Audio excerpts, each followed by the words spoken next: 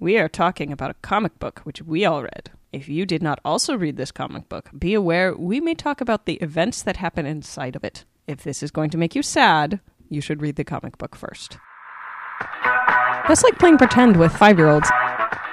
Oh, that Spider-Man, he was just a clone. Did I just have a stroke? Welcome to the Trade Secrets Podcast. I have tough skin, apparently. I did not know I had this power. Comic book talk by comic book geeks just like you. What we did not know was that Nikolai Tesla was the original designer of the fleshlight. Work it, make it, do it, makes us. Welcome, everybody, to episode 68 of the sorry. Trade Secrets Podcast. I crap. am Luke Matthews. I am here with the full crew again today. We are here with Ann Bean, Hooray! Joel Simon, What's happening? Eddie Isaac, Hola. and Andrew Puddell. Hail Satan. Today we are talking about the Image comic book Pretty Deadly by Kelly Sue DeConnick and Emma Rios and Jordi Belair and Clayton Cowles, and there's all kinds of fucking people involved in this book. It is pretty spectacular, but we'll get to that later.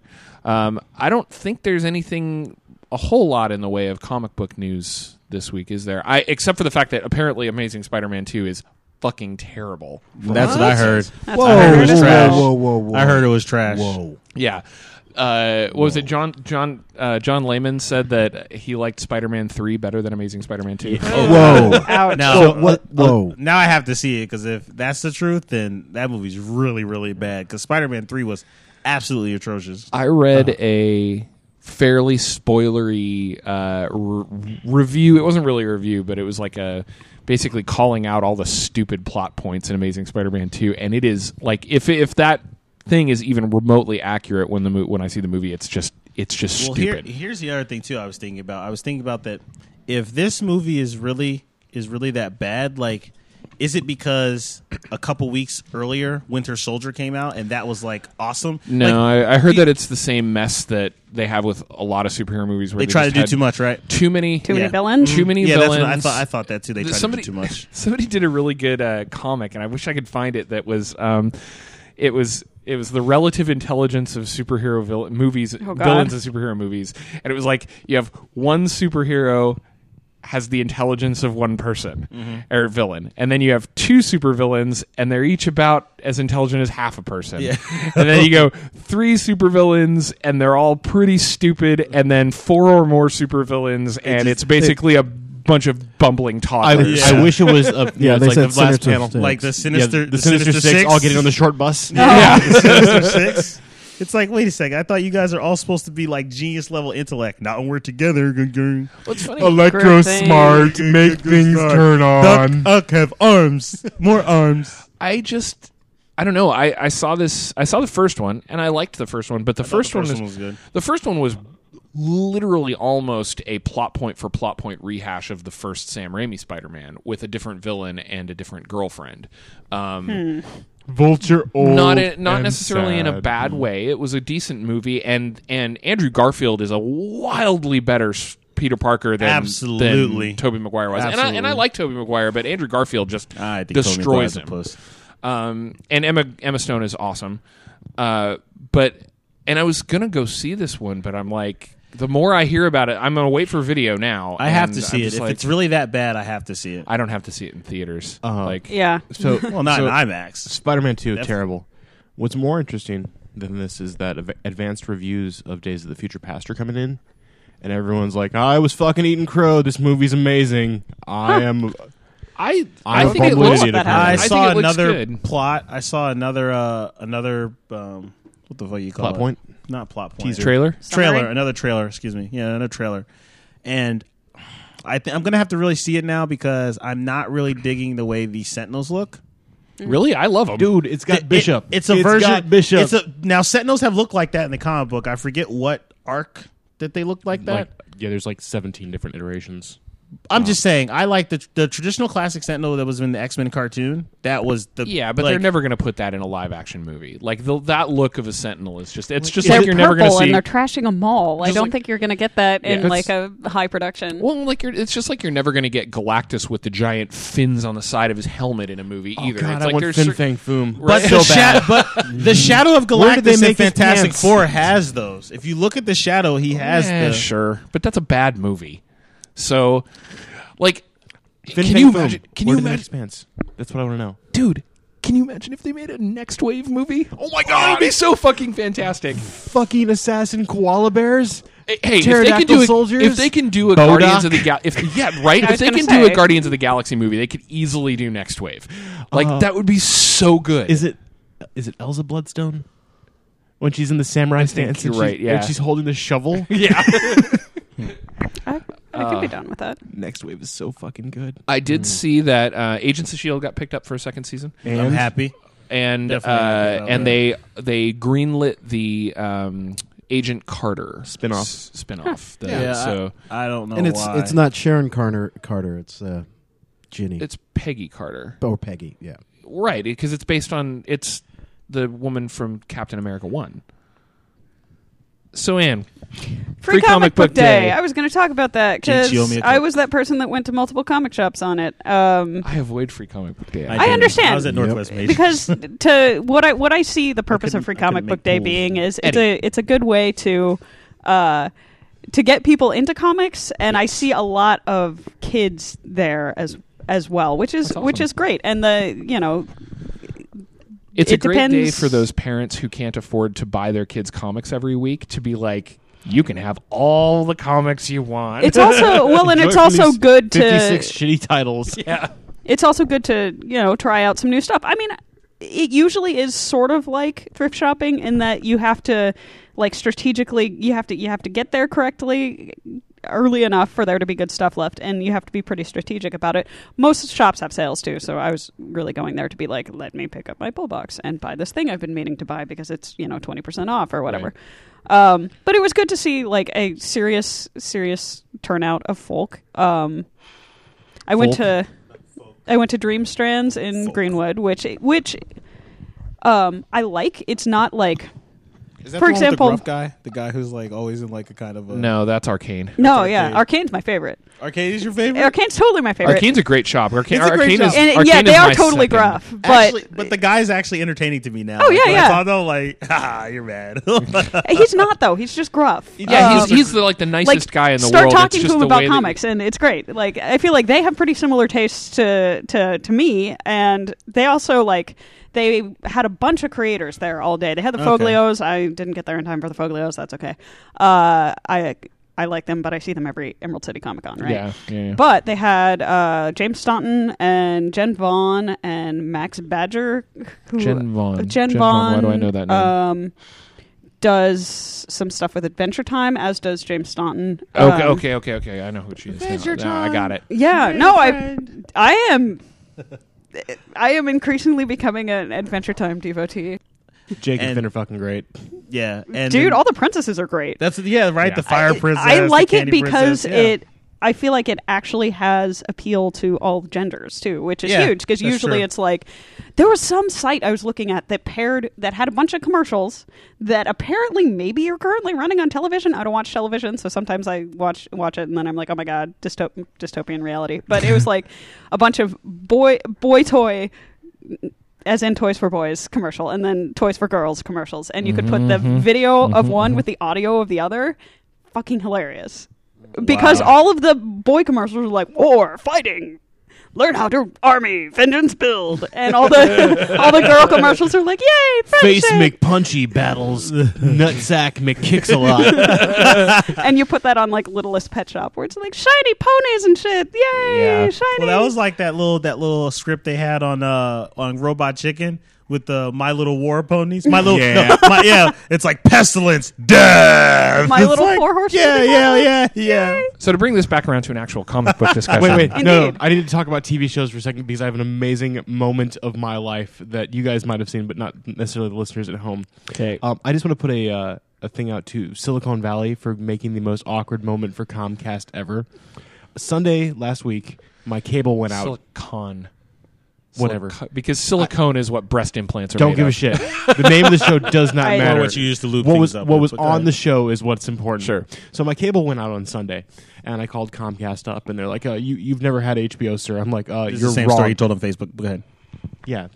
Because all of our listeners follow Andy on Facebook. That was he prefaced this whole story with, "You guys know what I'm talking about, but the listeners won't," and you still tried to correct him on it. Yes, I did.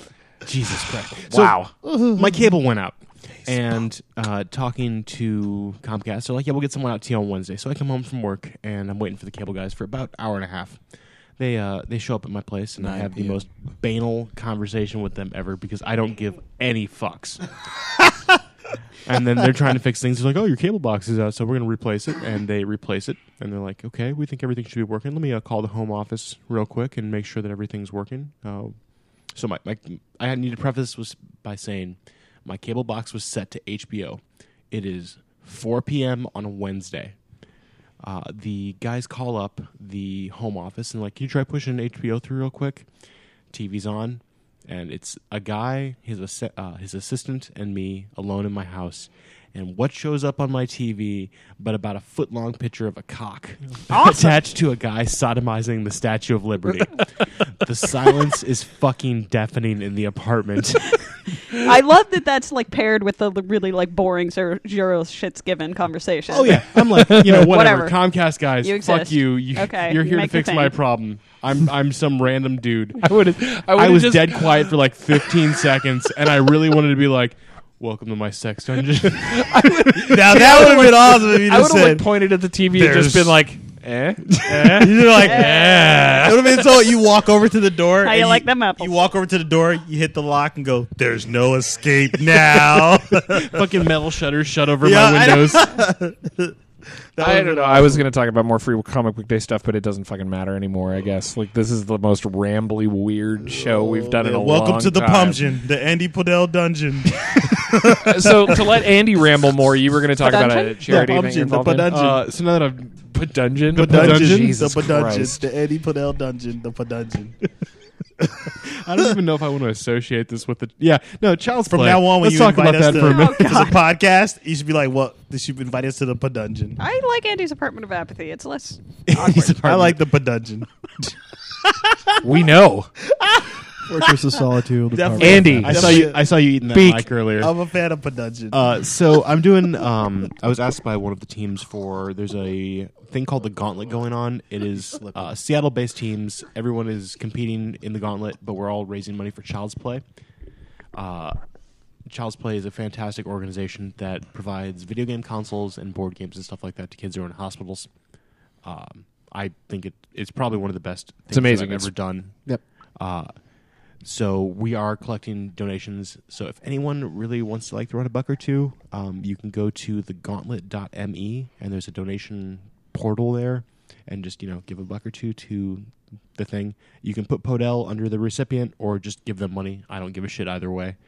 So moving on, we actually have a listener question that we have been putting off for quite some time. We got it about a month ago while Eddie was out of the country, and we couldn't do it last show because we ran out of time, so we're going to do it now. This is from our relatively new fan, Scanner51, who he had another question on the show earlier. Yay, By the Scanner. way, welcome Scanner51 to listenership. This guy just fucking burned through our podcasts. Woo! Like he's been a fan for I think about he first said something to Month and a me half? about a month and a half ago, and he has already burned through the entire run of After the Fact and the entire run of Trade Secrets, and is caught up on Trade Secrets. Once again, So- I'm so sorry so for the sorry. Castlevania Bloodlines episode. Awesome. Dedicated. He said he loved After the Fact, which is awesome. He's a big fan, and that's awesome. That's why we're taking care of his email. He says, "Hey guys, Scanner51 here. I know all your feelings about DC Comics, so I'll gloss over that. But let's look at another aspect of DC. What is everyone's opinions on the animated movies that DCWB and have and are currently putting out? Going back to Batman Mask of the Phantasm up to the newest Justice League War. I enjoy all of them. Saw it in the theater and it holds a special Wow. place in his Wow. heart. I actually saw Theater. that one in the theater too. I've also been fortunate to get Mark Hamill to sign 2 Batman DVDs for him. Let's add this as well. Thoughts on DC animated series that Bruce Timm has led. I don't know any of the new stuff. I have not watched. I've heard good things about a lot of the new stuff. Like Teen Titans Go is a kids show, but I've heard that it's I actually watched pretty some of good. that. It is pretty good. And I've heard that a lot of the new Justice League stuff is really good. Going back to the ones that I watched when I was younger, the Bruce Timm Batman animated series is one of the best animated shows ever put on the air. Yeah. Like, Dude, Teen Titans Go, A, not only had a rad theme, B, was a decent show. C, had that, like, that's the show that got all of the girls to start watching superhero stuff because it was a cool ensemble cast that had 2 strong women. You're talking about, the new Teen Titans, like the very, like Teen Titans Go? Teen Titans Go. It's the same, like, friggin' same era as, like, X-Men Evolution. Like, No, Teen Titans Go is like really new. Like it's not even through a season yet. Yeah, no. Oh. The Teen Titans. no, I'm talking about the whatever Teen Titans. The original Teen Titans was animated and in, like, the 90s. Yeah, Or no. 2000s, somewhere in there. that's just Teen Titans. Okay, Teen Titans. Teen Titans Go is like Teen Titans Go is brand new. is brand new. Oh, okay. It's it's fantastic. It's that's geared. good. It's targeted more at younger kids. Yeah. Mask of the Phantasm. Of course, it's phenomenal. It was absolutely amazing. Right. I haven't watched a lot of the animated shows beyond Batman Beyond. I watched Batman. I watched a little bit of the Justice League that came out around that era, which Awesome. was okay. It was not as good as Batman. The in my Justice opinion. League into the Justice League Unlimited I thought was really good. Mm-hmm. You know, It's really funny to me how much more daring DC is willing to be in their animated properties. they really are. When they're still to this day people are hemming and hawing about making a fucking Wonder Woman movie. Yeah, it's and 2 they're- different departments. In and DC it's now. just like and that's the thing. they tried to make a Wonder Woman show, and it was like I saw a small clip of what they had filmed with. I think it was Adrian Palicki was playing the lead, and oh my god, it was terrible. Aw. And it doesn't make It's like any they sense just when can't they do it right. It doesn't make any sense when they've got a show like Arrow that is it's not. Like, it's not the best show ever, but it's a good show. I think I think with Arrow, they're just doing the right things. And here's what I've noticed too with the animated, or not animated, live action universes. They've really, really been trying to steer clear of magic, and that's the thing. Yeah. See, so Arrow, there's a lot of things that they explain by science, and they've stayed in that science community. And even with the live action movies, they've stayed in that science community. And I think they just Magic wrecks. Everybody any sort just of wants to storyline. stay away from magic, and if you're gonna have Wonder Woman, you can no longer stay away from it. disagree. Thor proved that they could do it in a way that Thor's made it not worse. magic. But that's the point, right? Wonder they don't Woman is need myth- It's You just have sufficiently to. advanced You have Thor magic. is Looks like science. mythological. The entire fucking Mythological, not magic. There's a difference. hold on just a sec. Let me make my point. You interrupted me, so I'm counter-interrupting your interrupt. I have entire split second. The entire Thor storyline in the comic books, Thor is fucking magic. He's mythological. He's a magical creature. He's a fucking demigod. In the movie, they take that formula and they bring the whole mythology with it, and they explain it away with the classic phrase of science advanced to a certain point is indistinguishable from magic. It is the However, the Tesseract is The- one of the most powerful magical items in the Marvel right. universe. The Are you way fucking that serious? the way that they do Thor could easily, like that formula for taking a mythological character and bringing them into a modern world could so easily be applied to Wonder Woman. The only reason I'm going to call bull- Eddie, I Go ahead, got dibs. go ahead. So first off, I'm going to use the counter argument of magic that is sufficiently disappointing is no different from science. Yes, Andy, thank But you. so there's a difference between saying this person is a god or a demigod or a deity or whatever, and saying, "Oh, why did this random thing happen?" Magic. That is the difference of, okay, this is acceptable. There are deities, there are weird Norse gods, there are weird Amazon gods, whatever. Then there is any random thing can be solved by magic. They don't have to put that element into a Wonder Woman But movie. that's what always happens. I don't have to. Good. You are saying now that because of the way it has always been, Wonder Woman is not a feasible property. And you're saying that because of the way that it's always been, things are suddenly going to change when they change the format. Can I? That doesn't make any sense. I have a thought.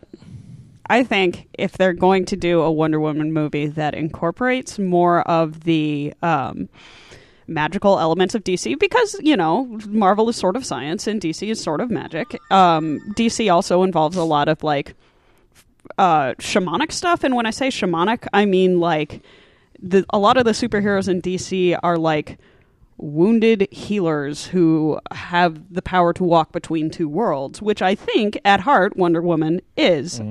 And I think if they took more of that angle, and, you know, as linear Western audiences, we need, if there's magic, it needs to have really, really explicit rules, or we're into, like, bad time travel, right? I think it's totally possible. It's just that it's not going to be like every Marvel movie. I think that once you incorporate Stephen Strange, and they mentioned him in Winter Soldier, so it's like it's obviously he exists. You can no longer and technically Scarlet Witch, and but she's a mutant who uses magic. Okay, she uses chaos. She uses hexes. No, she uses hexes. Her hexes are she's a mutant fucking ability. magical. She's magic. She's magic. That's like saying Domino's magic. Yeah. Probability manipulation. Okay, long shots more probability manipulation. It's more and now you're splitting hairs. You are splitting hairs. Yeah. So okay, well, I just want to say one thing, and then I'm going to talk about the anime universe because that's what that's what we're supposed to be talking about. Is the animated stuff. So the thing was is that, like, once I think they're trying to basically find the right way to do it. Once you induct Stephen Strange into the Marvel live action universe, they're going to have to explain it away. The other thing is that I think Thor Dark World totally recanted what they just said, because the Dark Elves were clearly magical beings. Yes. So they used the power that the Dark Elves were trying to gather as one of the Infinity Gems. Yes. So it's like it's not impossible, nor is it even really that far out of the realm of what they can do in a movie. Yes. Yeah. A modern fantasy movie could easily have magic in it. Yeah. There's going to be a point that I cannot wait for where the Marvel movies have been like, okay, so we've set all this shit up. How do we pull it off? Yeah. Fuck. Yeah. A machine gun toting raccoon riding on a living tree. I am totally all right with I it. am Dude, Groot. like, Yeah. Groot I think- with I Rocket am Raccoon Groot. on I his definitely shoulder. think Do not give a I definitely shit. think DC is more I am open Groot. to the. But you give a shit about introducing Wonder magic. Woman? I'm saying that I give a shit about DC. I think DC is more open to it. I think DC is way more open to introducing magic into does live care. action than Marvel is. no, not really. I disagree, because if they were, they would have a Wonder Woman movie already. Yeah. Sure. So going into the animated movies, the one thing they're amazing. And the one thing that makes the DC movies amazing is that they stick to the comic books. They don't have to, like, dumb everything down for the live action movies like they usually do. Yeah. They stick to the comic books. They go through that story, and it's amazing. And I think the reason why is because they know these animated movies are going to be watched and viewed by people who actually read the comic books. That's And Under more the like Hood a. is so good. They keep- and it is completely merciless with the fact it's like, okay, you need to know Batman's lore to read, to watch this film. What I like or if not, is- just do. And the one thing they had a Wonder Woman animated movie, and she did have magic, and it was amazing. She flew around the whole screen, just kicking ass the entire time, and it was amazing. And people liked it. The Earth 2 one where they brought in the evil Justice, The Crisis of Well, that's the Infinite thing. Earths. I Yeah. mean, they don't need to have like Quid for- Bono? Yeah, and it was really good. And Yeah. that's the one thing is that they stick to the comic books and they give that to the fans. And also all the animated TV shows go to the fans too. So when they have the Green Lantern animated TV show, they have all the different lanterns, the blue lanterns and the red lanterns and whatnot. And they don't try to dumb it down for anybody. They just bring it all in as like, okay, these red lanterns are bad. It seems like that's sort of like the relationship between a lot of manga and anime, like in Japan, where it's like you're kind of expected to they're similar, and if you follow one, you follow the other. I don't know. Yeah, but a lot of times the manga and the anime don't exactly follow They each don't other. mash up. There's filler in the Yeah. filler in anime the- because there's Yeah. filler in There's anime, filler in the so that anime. it doesn't catch up to the manga. And it's so weird. And for some reason with DC, it seems when they go live action that there's way too many cooks fiddling with the pot. And Yeah, he was like, absolutely. no, That's we have absolutely true. market research says that we can't Yeah. use magic because nobody understands magic, so we can't Nobody do this. understands magic because we don't practice magic. Yeah, Only that kind of stuff. Only 0.1% of our viewers are Yeah, are practicing actually magicians. Yeah, if they just stick to the source material, it would be amazing. What I will say about the anime universe is I like the fact that when you watch one of the animated movies that, like if you compare, I'd say Flashpoint and the movie and Flashpoint the comic book, right? There's distinct things that they take out that we don't care about. We're like, yeah, I'm glad you didn't have that in there. Like the movie does not have the intergalactic fucking treadmill in it. treadmill. And I'm happy. And I'm glad Sharding that of it's not. Spark jumps. And I'm Professor glad Zoom? it's not. Huh? Professor Zoom, is he in there? Yes, Professor Zoom is in there, right? Yeah. And this goes back That's this goes back to all the way to anything that has been adapted to movies, and it like goes back to the argument of when they adapted the Lord of the Rings and they didn't put Tom Bombadil in it, and I'm totally fine with that because Tom It Bombadil would have been cheesy as would have hell. been fucking stupid in the movie, and so they just gloss over it, and it's fine. And I'm glad that I'm okay with them doing that. That's kind what I'm of saying. things I'm glad when they do that, but they put in distinct parts that you like really want. Like for example, let's take the I tried to watch Son of Batman last night, but I fell asleep because I was so tired. It was like 2:30 in the morning, and I wanted to watch this movie. However, I got to the part where Damian meets Batman, and he looks at me and goes, I thought you'd be taller. Like in the comic book, that was one of shit. Like that was one of the best parts of the comic book, and they've done this continuously with all the animated movies. They know what the fans have liked, and they're like, we will have this in there. We will have this scene. We will have 8-year-old Damien freaking capping fools in the back of the head because he was raised by a League of Assassins. Like I think one of the most disappointing things about the anime universe is that Wonder Woman was one of the best animated films. However, because it had low sales, they refused to make a part 2. And I think that was one of the movies that really deserved it. Like as far as female heroines go, like I enjoy Wonder Woman to the fullest. Like I really like the character, and I really like the way that the Justice League War movie was portrayed, because I believe that DC with that animated movie has portrayed all the characters exactly how they would act if they were real. Superman would be a D-bag. You would not want he is a douche. He is he beats up Green Lantern and then shows up and looks at Batman and goes, what can you do? Like just the way he's portrayed when Cyborg reminds me very much of the Avengers conversation between Thor and Iron Man, where he's like, take away the armor and what are you? It was Cap. Oh, it was Cap. Take away the armor and what are you? Billionaire playboy philanthropist. Yeah, he's like, yeah, true. Yeah. Genius billionaire playboy philanthropist. Yeah, he's like, yeah, best thing ever happened to you came out of a test tube. Like, you know what I mean? Yeah. And it's just that. So the way those characters were portrayed in Justice League War, I think that the movies are only getting better. Batman is a little bit cocky because, he's he's a little bit cocky, but not douchey cocky like Superman. But Green Lantern's cocky because he's the first human to have the ring. Like they're all their attitudes. Wonder Woman is this I am woman, hear me roar, and she's also literally a demigoddess. Yeah, she's literally a demigod. Like I believe that the animated universe is probably one of the best things, is definitely the best thing coming out of like the DC corporation right now, and I can tell that I think it's because they handle it. You right. know? They don't have to hand it over to WB. They're right. And that's a good thing. WB is simply there for name and backing, but I think WB has very little say in like, you can't do that. Like that DC has the control to say this is based on this adaptation. Yeah. We will put this in, which is one of the reasons why I think that's one of the reasons why the Marvel stuff has done so well, is because when Avi Arad set up Marvel Studios specifically for that exact reason, right? They're like it was like they set up Marvel Studios as a separate entity and then gave them the rights to stuff. So even when Marvel got bought by Disney. Marvel Studios as this separate entity, like the movie rights didn't all of a sudden go to Disney, right? They stayed with Marvel Studios. So now the people in Marvel Studios who know what the fuck they're doing still have control over that, much like DC still has control over the rights when they make the animated stuff, as opposed to when they got bought by WB. The whole reason WB bought them was for the rights to their properties to turn into other media properties. Right. And mostly to shit all over them when they do that. So yeah, I mean it's I haven't watched much, if any, of the new DC stuff, but I've heard nothing but. I good will things say they're about it. all like every single one is worth it. The Dark Knight Returns is awesome. You know, it was priceless.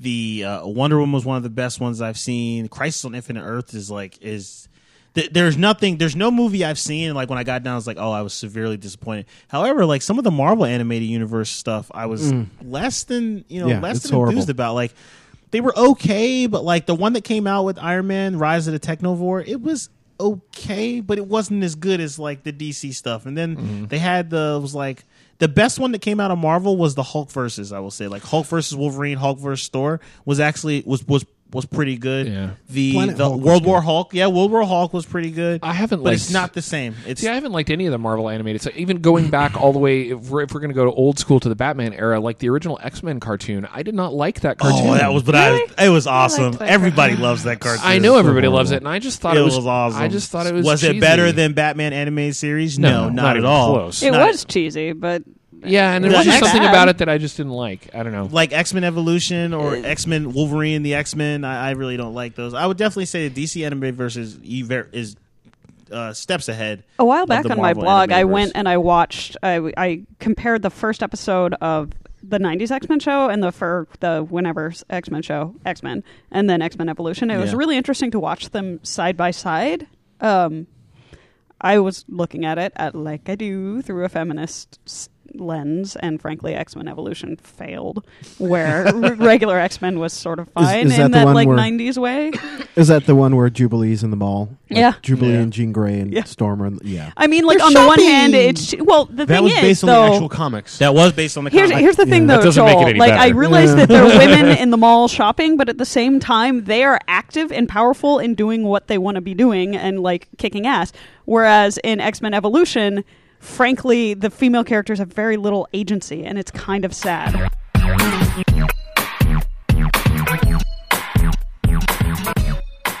Pretty Deadly is one of the new wave of Image awesomeness.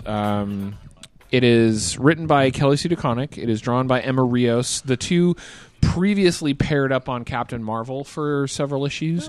It is colored by the ubiquitous Jordie Bellaire, who is, by the way, having met her at Emerald City Comic Con, is just a fantastic person. All of these, I have not met Emma Rios yet. She hasn't been up here to come to a con, Yeah. but Kelly Sue DeConnick and Jordie Bellaire, all fantastic people. They're lovely. Clayton Cowles is on the book. It is. There is this wave in the past 2 years where Image has just been Knocking it out of the fucking park. It's true. fucking fantastic. Almost everything that they make is a spectacularly good book. There's some stuff that I don't read, so I can't really comment on it, but literally, and I know I've said this before. I don't subscribe to any of the big two books. I subscribe to 24 books a month is what I get. Damn. You're a monster. There is an Oni book, which is Sixth Gun. There was a Vertigo book. There were two Vertigo books that I've canceled. Well, one of them was canceled. One of them I canceled, which was unwritten, and the other one was Trillium, which is done now. There's a Boom Studios book, and Is that Six Gun Gorilla? No, that's done. yeah, I subscribe to Midas Flesh from Boom Studios. sure, and an IDW book, and the rest of my subscriptions are Image, like 20 books, I think, 18 books, Image. Sometimes I talk to people and I'm like, I don't really read big two. And they're like, oh, what do you read? I'm like, I read a lot of Image. And they're like, Spawn? And I'm like, dude, Yeah, look at what Image is doing now. It's awesome. Image Like has Chew, the Luther Strode books. East of West, Pretty Deadly, Manhattan Projects? Is that yeah, Image? Is that Image? Maybe. Yeah. I don't know. I think so. Hickman seems to do a no, lot of stuff with Studios Image. who does Avenger Time? Is that Boom Studios? That's Boom Studios. Secret. Secret. Yep. I mean, I could Comeback was Image. Lazarus, Comeback. Like, there's so many books. They're just actually, give me. I that guess I issue. got Give a me lot that of issue Dark Pretty Horse Deadly as real well. Because, like, Veil is Dark Horse. And Sheltered. quick. Sheltered's is Image. Oh, they don't do the thing anymore. where they show like used all to the do a books. thing where they used to do a thing in the back of the issues where they had like the covers of every issue coming out that month. I mean, Image. I am blown away by their the variation in what they do and the quality of what they do, and their ability. Fatale is Image. Their ability to give creative teams that are proven to be good the opportunity to run away with their ideas. And that is exactly Saga is Image. That is exactly what they've done with Pretty Deadly. Kelly Sue DeConnick, she's got a humongous fan base from Captain Marvel. And from, she had written a few other things before Captain Marvel, and they were good. Quality as hell. Ghost Black is Science. great. Yeah, Ghost. Oh, Black Science is Image, yes. Yeah. And she had, I had read a couple of the things she'd done, and they were The Wake. without being The Wake is Dark Horse. Dark Horse, yeah. Dark Horse. Deadly Class. Deadly Class. Oh God, Deadly Class. We need to read that. We should. Remender. Yo, Deadly Class is really good. fucking Remender. It's like one awesome. of the few books that like isn't supernatural at all that I've really enjoyed. Right, it's like regular dudes. So Groups and sex criminals. oh yeah. Oh my god. that's Yeah. right. Like everything that I love right now is Image. Dead They Body are Road. just- Dead Body Road, yeah. So Pretty Deadly. My journey with Kelly Sue DeConnick is like she had a fan base long before I knew who she was. And the first couple of things that I read from her were I'm not trying to be insulting, but they were just kind of like side weird crap. Like What did you read of hers? there was a Harry Osborn oh yeah. thing that she wrote. I can't remember what it's called now. Osborn Osborne Incorporated. Unmasked. Yep. something like that. Osborn something. Anyway.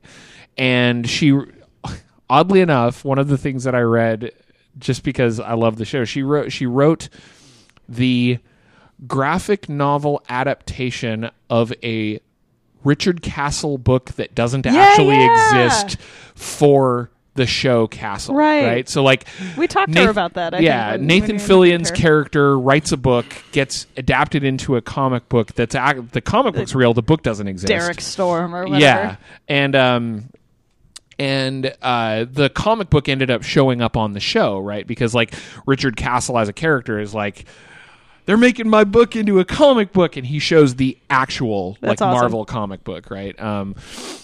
And so I was like, when I read those things, I was like, okay, like these are okay. It's Was it just called was it Osborn. It's just called Osborn. No, it's not that. It's just called Osborn Incarcerated, I think is what it was. It's the miniseries where he's in jail. Yeah.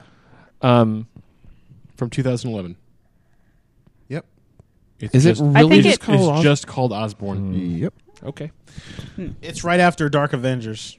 It's the one. Yep, because he goes. Yep, it's right after. I know what you're talking about. So we read and reviewed the first run of Captain Marvel on the show, and as most of the fans know, I'm not a huge fan of it. I don't think it's bad by any means. It just doesn't fit my style.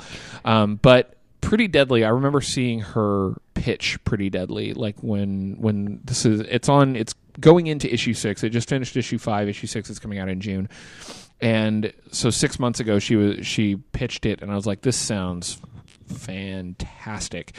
And I didn't like Emma Rios' art on Captain Marvel. I didn't think it fit at all. Like, I think that it was obvious that they work really well together as a team. Sure. But Emma Rios' stuff is a little weird. Like, I actually like her style a lot on Captain Marvel a lot better than some like Dexter. Is it Dexter Soy's the other one? Dexter Soy. I don't really love Dexter Soy's art on the book. I don't know who needs to draw that book. I don't think they've found the correct person That's yet. exactly what I was Joe gonna say, is Quinones like- needs to draw that book. Yeah, is that would be is fantastic. what's the what. But Yeah, I'm not a huge fan of Dexter Soy, but I thought Dexter Soy was more suited to the superhero genre than Emma Rios. that's the thing. is. Emma Rios has a really cool art style, and it flourishes in Pretty Deadly, Yeah. where it was sort of meh in Captain Marvel. This is a book that I don't know who, like, I can't imagine a time in comic books when this book would have been published that is not now. Like 5 years ago, I don't think this book would have ever picked up off the ground, and if it did, it probably would have been Vertigo. I was thinking like Oni maybe, or some Dark Horse. Maybe Dark Horse. Maybe. This is so Vertigo to me. Like this is like classic Vertigo in my opinion. But you know, I might be wrong. But this is the kind of book that I could see coming from Vertigo. But to kind of spell it out, it is a weird Western. It's a Western fantasy, right? It's supernatural Western. Supernatural Western. It's a weird. The term is Weird West. It's to say like Sixth Gun. Grimdark. I was at a panel at Emerald City Comic Con that had a bunch of. It was a phenomenal panel with Greg Rucka and Matt Fraction and Kelly Sue DeConnick and Cullen Bunn. Nice. And they were talking about Weird West stories, and they made a comment about doing an East of West Sixth Gun Pretty Deadly crossover because they're all like pseudo like. My mind would explode. Yeah, they called it. East of the Pretty Sixth Gun or something like that. It was like, but it's a weird Western. Like Deadlands is the one that I always bring up as the consummate weird Western. That's exactly what it's supposed to be. And wouldn't Wasteland kind of fall under that too? Because it was like sort of, it has Western elements. A lot of Old West elements. It's more post-apocalyptic. Yeah, it's more straight post-apocalyptic than weird Western. So, because like All-Star Western is kind of has supernatural. There you go. All-Star Western is definitely supernatural. Jonah Weird Hex West, Jonah is Hex. like Yeah. Because that's one of the things I always said about Book of Eli, the movie Book of Eli. Like you could Book of Eli is a Western. It is a post-apocalyptic movie. It is what? Post-apocalyptic Western. It is a post-apocalyptic story, but literally, if you took the script for Book of Eli, it's like sucked it out of a post-apocalyptic storyline and transplanted it into an Old West. It's a fucking Western. It's a Western. It could be a Western. Yes, definitely. Pretty Deadly is. God, I can't say enough good things about this book. So I think one of its the things that really is amazing about it is how easily they walk around in this world that is very mythic and surreal and like fairy tale and myth. There's like a lot of depth going on in these characters, but at the same time they're able to just sort of like navigate neatly through the story. It's not it doesn't feel overly intellectual or pretentious to me, but it does feel sort of timeless and fairy tale. Yeah. Why are you setting down your mic, Andy? We want you to talk about the book. You guys were raving, and I'm a little bit lit, so I was just going to let you go. Honest response is honest. What did you think about it, Eddie? Because you're like... This is the shit that I would You are read the DC all the time. guy. You are a huge DC guy. So I feel like this is out of your realm a little bit. Primary so I'm kind of curious wheelhouse. what your idea on it is. So, well, I guess I saw it, and I had read something on a website about it. It was like comic books for noobs, and it was like this was coming out. And so I got to the comic shop, and I was like, "Hey, what?" Like, I asked the comic book guy, I said, "What do you think about this book?" Yeah. He's like, "Hey, I give it a shot, and I'm usually a person that'll buy a number one, read it, and if I don't like it, but I really haven't nothing invested." I read it, and I think the reason why I was drawn to it because it was so outside of everything that I'm reading now. Because most of what I'm reading now is, with the exception of like Deadly Class and maybe one other thing, is Batman universe and a couple of Marvel things. Yeah. I read number one, and I was like, this is so anti everything I'm reading, and it's good. And it's just like I was drawn to the Western elements. I was drawn to the supernatural pretty much. Like the supernatural pieces drove me to want to know more. I was like, okay, I kept reading because I wanted to know more about the character. Like I was like, I want to know about I can't remember his name, but the blind old man. Yeah, that's one of the problems Mason. that I'm going to have a lot of problems remembering names. Names is definitely very difficult for me to remember in this book. Don't worry about it, Joel. Everyone gets those things mixed up. Yeah. So, but definitely a character that I was like, I want to know more about. And then I think I really got into the book when they introduced he would have a character, a very Fox guy. The guy who's like you first see him, he's with the harlot and he's in the Is he the called Fox? redheaded guy. I feel like he's called Fox. yeah. When they introduced that Johnny. Very mythic. when they Oh, yeah, introduced Johnny. him, I was like, oh, I'm in. Like he's like a normal bro. Like he is that's what he reminds me of, just like a normal everyday dude. Is kind of like I do things because I want to do things, but every once in a while I want to do something good. And that's the type of character he came off as, and the introduction of that character, Trickster anti-hero, perhaps. yeah, like a Dante almost. Like Are we talking he's- Inferno or Clerks? I'm not even supposed to be here today. I really. I was gonna say like a DMC, a Devil May Cry, a Dante. Almost, yeah, kind of like like obligated, but not really. It's just, so there is a third paradigm for Dante. there's All the right. DMC Dante, right? Yeah, But that character introduction is what kept me wanting to read Yeah. the book. Like I was like, ooh, like it was Johnny and the girl who's Death's daughter, I guess, who Deathface Ginny. Deathface Ginny. Yeah, Those two characters were just immediately Her. yes. Yeah. Those two characters is like immediately I was just like, I'm in. I want to know more. I want more. I think there's a exciting variety of archetypes in the book too, Yes. because you have like the Yes, sort yes. of cold hard badass characters in like Deathface Jenny and Big Alice, but at the same time you have like sort of mysterious mother figure that has a lot more going on under the surface, and there's you've got so- like yeah, you've it's got just- Mason being like you're sort of he's like one part mentor, Yeah, right. but at the same time he's also like the villain of the old story. It's there's so much. It's just it's where he's like walking through this story in an attempt to redeem himself. And it's a really interesting redemption tale, too, which is not always true. I feel like redemption tales can fall into trope and cliche pretty easily. But this entire book resists cliche, like it does, which is cool for a Western. I think that's the other thing. I think that's probably something else. Is that, like I said, it was because it's atypical of everything else. The resistance to the cliche, the resistance to, oh, I know what's going to happen next, pretty much. You know, and it's so funny because the other night, I mean, not to get off too far, but I was watching a show and I was like, I know what's going to happen just because this type of character developed in this way always does this. And this book is the total opposite of that. Yay, procedurals. Yeah, you're like, oh, this character's gonna. Whoa, okay. Johnny Coyote, because he's fucking Coyote. Like, he is Coyote. Yeah, Yay, trickster god. Yeah. I love the kind of from the get-go how it's couched in the almost like story within a story within a story Yeah. kind of thing, where there's like Inception or not Inception. No, it just story helps about it someone telling set you a itself up story. as a myth. well, yeah. I mean, it's like it's being told, like the reader is being told the story by the butterfly and the rabbit Right. skeleton, and you get a little glimpse of that at the start, and then the history of Deathface Ginny is kind of told in that old school theater thing where the girl and Mason, is that his name, the blind guy, are like telling the story in the town at the hanging, Right.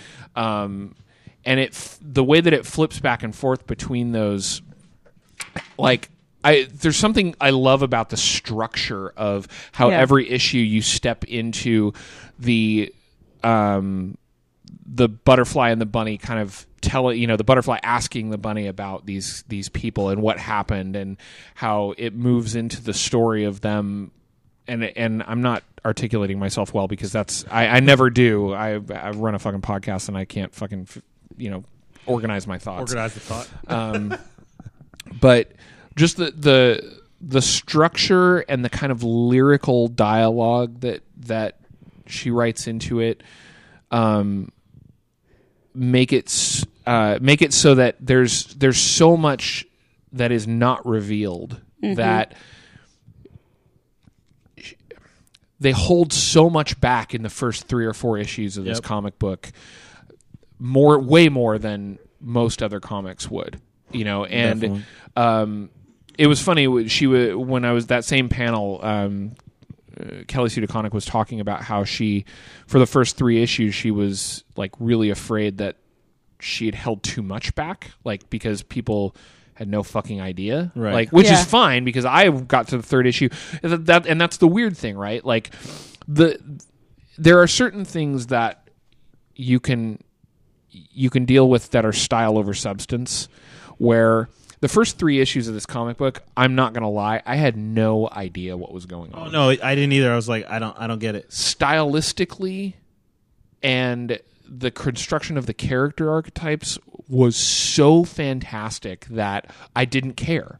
I've reread this full run of 5 issues 3 times now, and I get it now because she does close stuff out at the end of the first arc.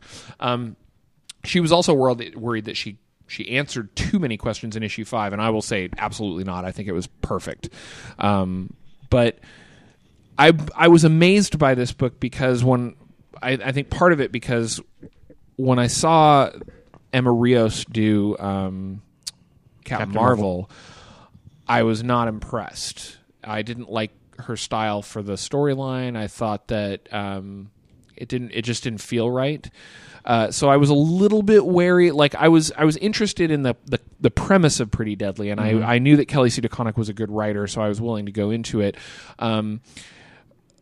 When I saw Emma Rios realize Kelly Sue DeConnick's vision, I was like, this is such a fantastic partnership on a comic book. Like the idea, like Emma Rios's art is probably I can't even. This is one of the few comic books. Like most comic books, I can be like, oh, I could see X draw this or Y draw this. I can't see anybody but Emma Rios draw this. Absolutely. I will say At this, all. the art for me. So when I had the same problem in the first 3 issues, I'm kind of really still trying to figure this out. Like, okay, where are we going? Mm-hmm. The art though was very attractive, which was like, okay, if anything, I'm a fan of this artwork, so I'm going to keep with it just to see where this goes because the art is easy on the eye. So I think that's another thing. I particularly will say this, right, and I don't know if anybody else notices this. I notice little things like this. The panels, the way the panels are in The physical layout is brilliant. it's like it's. I guess brilliant would be the best word to describe it. It's a little bit different than standard American comics, I guess. Right. I don't know if it's slightly manga influenced or what. You know what? Kelly Sue's like, And she that's her spent- background. yeah, her background is was in manga. And I think that's what it is. Everybody knows that, I'm a big fan of Japanese anime and manga. And I think maybe that's what's so attractive about it. The panels. The panels are very manga-esque as opposed to traditional. If you look traditional comic, there's probably about 8 panels per page. They're very linear. It's like these are your top 3 panels. Those next 2. It's based on a 9-panel grid, right? And it's like everything comes off the 9-panel grid. Exactly. This throws the 9-panel grid out the window. Throws it out the window. Pisses on it. It says we're going to do what we want, and I like in issue that. 5, there's a specific panel that I really like where there's a zoom in of the panel within the panel, and that takes up the second half and continues the dialogue, and it's just brilliant. Yeah, the panels in this book are amazing. The layout is just absolutely friggin' invigorating. One of the things that I would like to say about this, because we've talked about her on the show a million times, but I'm going to talk about her on the show again. once. I'm not talking about Kelly Sue. Are you talking about I was Jordi going Belair, or- I was going to talk about Jordi Belair. I am fascinated. Like, I've become very interested in how, in the colorist's part in comic books lately, and seeing a colorist as widely used as Jordi Belair. I've seen her on fucking everything. She has a ton of books. Like, even she even did a mini series called 3 from Boom Studios, I think. It was 3 was basically an ancient ancient Greece. It was a story from ancient Greece, and it was actually a historical story. But one of the things that has fascinated me about Jordi Belair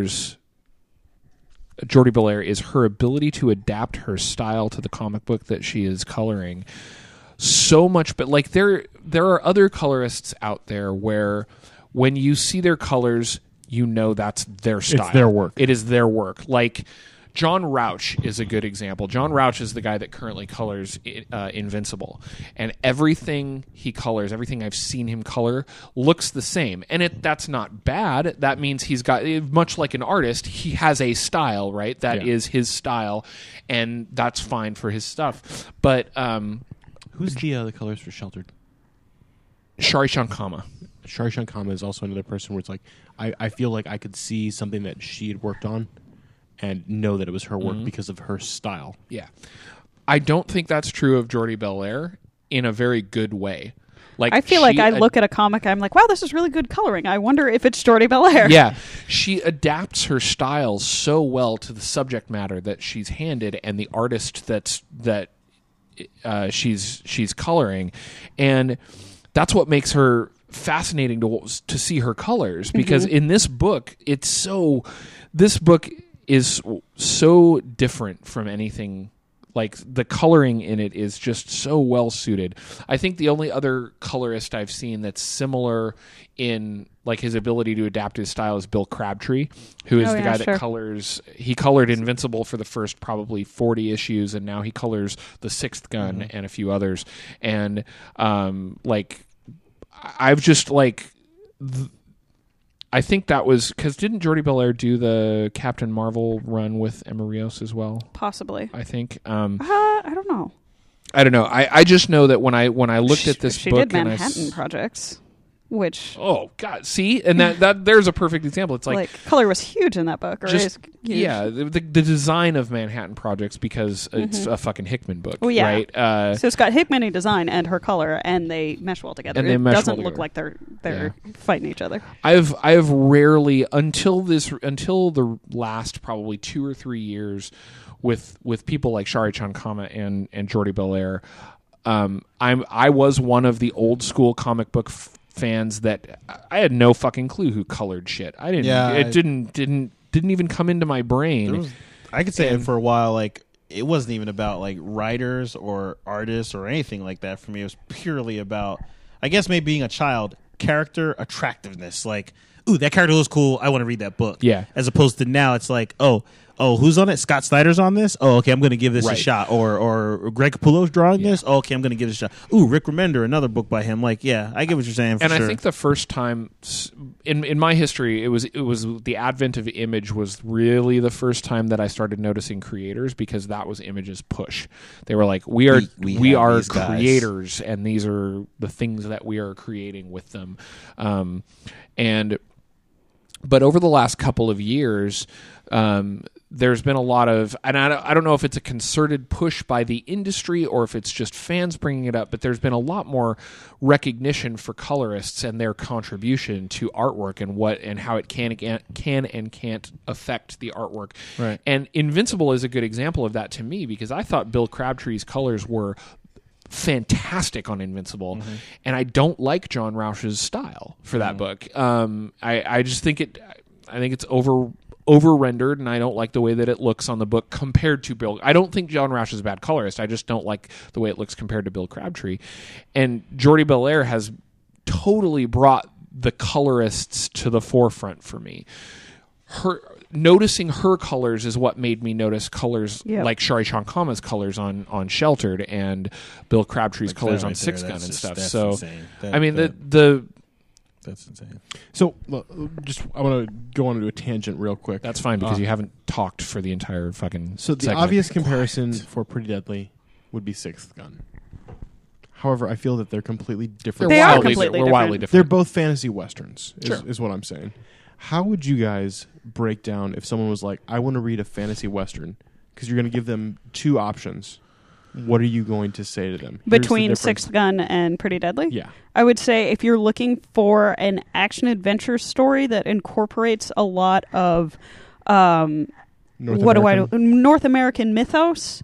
And when I say that, I mean like cryptozoology. Okay. Like the Wendigo and the Griffins. Wendigo, Thunderbird, the Loa in the You said North Louisiana. American mythos? Baron Samedi. Baron Samedi, yeah. Then I would say go for Sixth Gun. But if you want something that is literary, mythic, narrative, surreal awesomeness, go for Pretty Deadly. I mean, I feel like it depends. If it's the person that's like, I love Marvel movies, I read superhero comics all the time, I would maybe steer them towards Sixth Gun. If they're like, I like graphic novels, I read stuff from Fantagraphics, I would say read the hell out of Pretty Deadly. Are your two choices... Okay, so it depends on... I would have to ask them a couple other questions because I think Pretty Deadly, for depending on the type of person, could be too much for them at first. Like, it could be... It's very literary. Right. It could be like immediately, like, I wouldn't say intimidating. Intimidating is probably the word. Like, you're like, okay. I could see that. You have to be willing to for smart people. read several issues. Exactly. You can't just read the surface area And not- of the surface of the story. And I wouldn't say smart people. I would say dedicated people. You have to be willing to. Yes. You have to be willing to look deeper into what you're reading and potentially reread. Yeah. To Yes. you know. I'm going to stick with smart people. You have I would say... you have to be okay not immediately understanding what's going on. I would say a good introductory would be All-Star Western or Jonah Hex into this type I can of definitely see that evolution. area. Like, and then it's like, oh, well, I've read this. I want something more. Okay, And I would now say- maybe you're ready for Pretty Deadly. See, and I would say Sixth Gun is the. I think Sixth Gun is nearly the, now I'm biased clearly because Sixth Gun's one of my favorite comics, but I would say Sixth Gun is nearly the perfect introduction to the Weird West, like fantasy Western thing, because of the fact that it doesn't necessarily try and incorporate. It doesn't try and incorporate the standard fantasy tropes and European mythology into its storyline. It like Anne says, it's like he plays so hardcore It is on a North American American mythos and storylines. I think that's a quintessential thing of Westerns, and both books do it. They just have very different takes on But it. Westerns are just reimaginations normally of samurai stories. to some degree. Depends. There are definitely often- some of a those. lot of connection. There's a And that's the strong reason why, connection. like, there's a bunch of crossover in film between samurai movies and Western movies. Sure. But I feel like Western's kind of a funky genre to talk about because, on the one hand, it is sort of all about reimagining some sort of magical, glorious past where men were men and women were women and everyone had really strict gender roles and law and order and blah, blah, blah, blah. But if you think about it, like the top three Westerns, the quintessential Westerns, they're called spaghetti Westerns because they were all by Italians. Like Westerns sort of have grown into this ideal, this fantasy of what the American culture was in that time period. Like your Wyatt It's a Earp it's a and your mythologized friggin' version of the Tombstone. American It culture. is the American mythos. What I feel like these are doing is taking the idea of American mythos and divorcing it from the really stupid bullshit of a lot of film Western. Yeah. And where Sixth Gun is more like, we're going to take these cool critters and incorporate them into the story. This, like, there's a lot of stuff that's Native American myth. Coyote and Fox are in there. The fact that there's Big Alice who like explodes into monarch butterflies is so quintessentially American in terms of like the entire continent. Really cool. I cannot say enough good things about Pretty Deadly. It's one of my favorite comic books right now. It's one of the strangest, most unique comic books on the market at the moment. I feel like it will be classic in 20, 50 years. Yeah, I mean, there's a lot of, as with anything that's in its infancy, there is a lot of ways that the creative team for Pretty Deadly could fuck this up. I Fair. trust them not to, because I think that one of the beauties of Pretty Deadly is that Kelly Sue DeConnick's a great writer. This is clearly her passion project. Yeah. And Emma Rios is hardcore into it just as much as she is, right? So this is their baby. And I have a feeling that if this comic runs 10 years, 5 years, 30 to 60 issues or so, that it could end up in that pantheon of spectacular that is occupied by things like Preacher. Like it really has the Bullets, potential. Preacher, Bones, yeah, Cerebus. Like there are these books that are comic book readers like, you need to read this comic book because it was fantastically done from start to finish. This has the potential to get there. And I'll go with Luke. I think that Kelly has a really good chance of getting there. I have some faith in her on this. I hope that they can keep it up in terms of like continuing to be in the world that they're in and continuing to tell really cool stories and working into whatever larger arc is obviously happening. I have faith that they totally can. So if we're going to go buy, borrow, burn, I am clearly an obvious buy. And actually, so surprised, right? Shocker.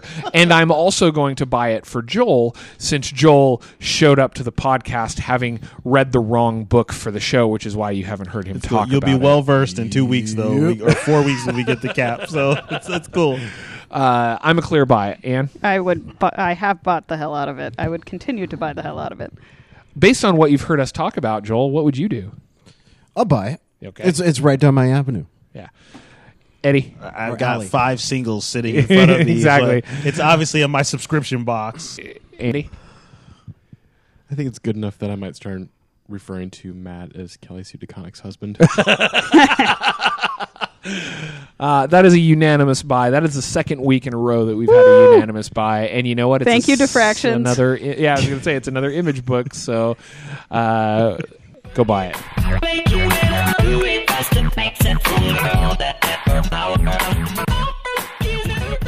So I guess this was episode 67 because I said 68 at the beginning of the episode. I can never fucking remember what You never get the we're on. numbers right.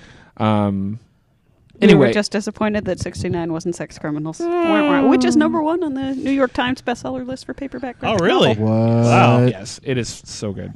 So we The just Legend of the we Glowing just Fetus. did Pretty Deadly. Our next episode we are doing Buzzkill, which is Dark Horse. Is it Dark Horse? Dark Horse. Dark Horse comic that Andy absolutely loves, and it's thematic right now because he's lit already on the show. Drunk. It's not even noon. That's what It I'm is. about. It's 12:31. Oh, we've been recording longer than I remember. Then for episode 69 we were doing Captain America, which is good because Joel's actually read the material. He's gotten through the material 4 weeks Keep it early. Keep it up. For episode 70, we are doing the long read of the entirety of Bone, Jeff Smith's kind of magnum opus. It's a discussion comic. about Moby Dick. Yes. And we have through episode 71 scheduled. 71 is going to be The Answer, which is the Mike Norton, Dennis Hopeless book. I And still it's- want to see the answer, the question, and the fact in a room together. What about the Riddler? He can come too.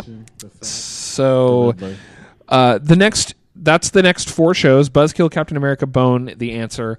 We will schedule more out from that once we get closer to that time. If you have questions or comments or anything that you want to talk to us about, very much like Scanner 51 did for this show, you can email us at tradesecrets@geekerific.com. You can text us, Jesus Christ.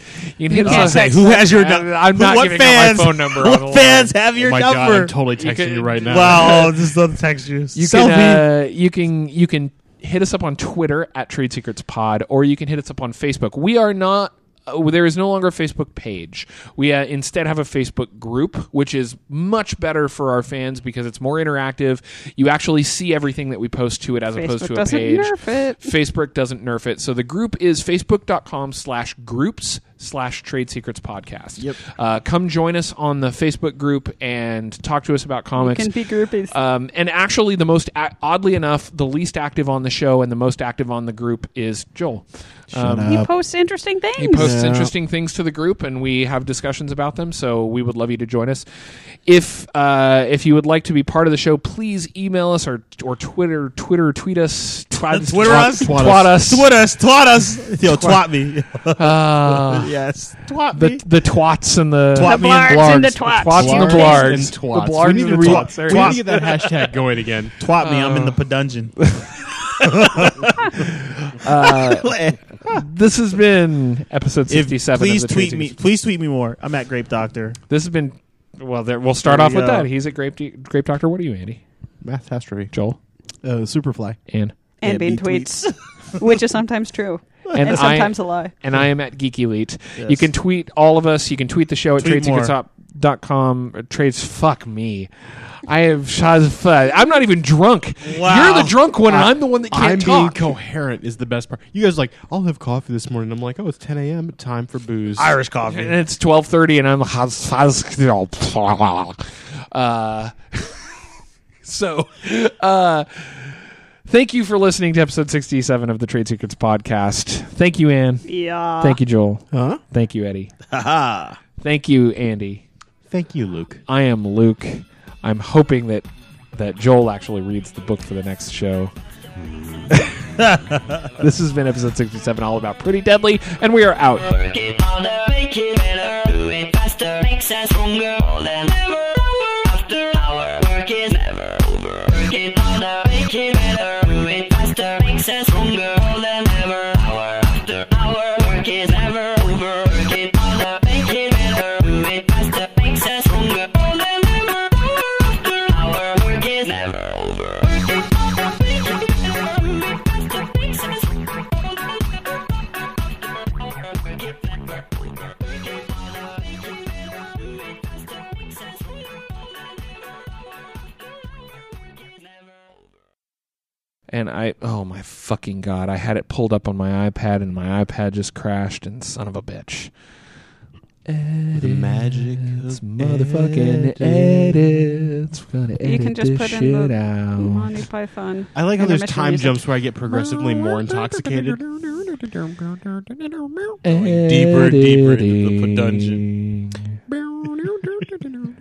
Hopefully by the end of this, I'm like, There we go. I got it. You're pretty deadly. Andy is in another castle, in another dungeon.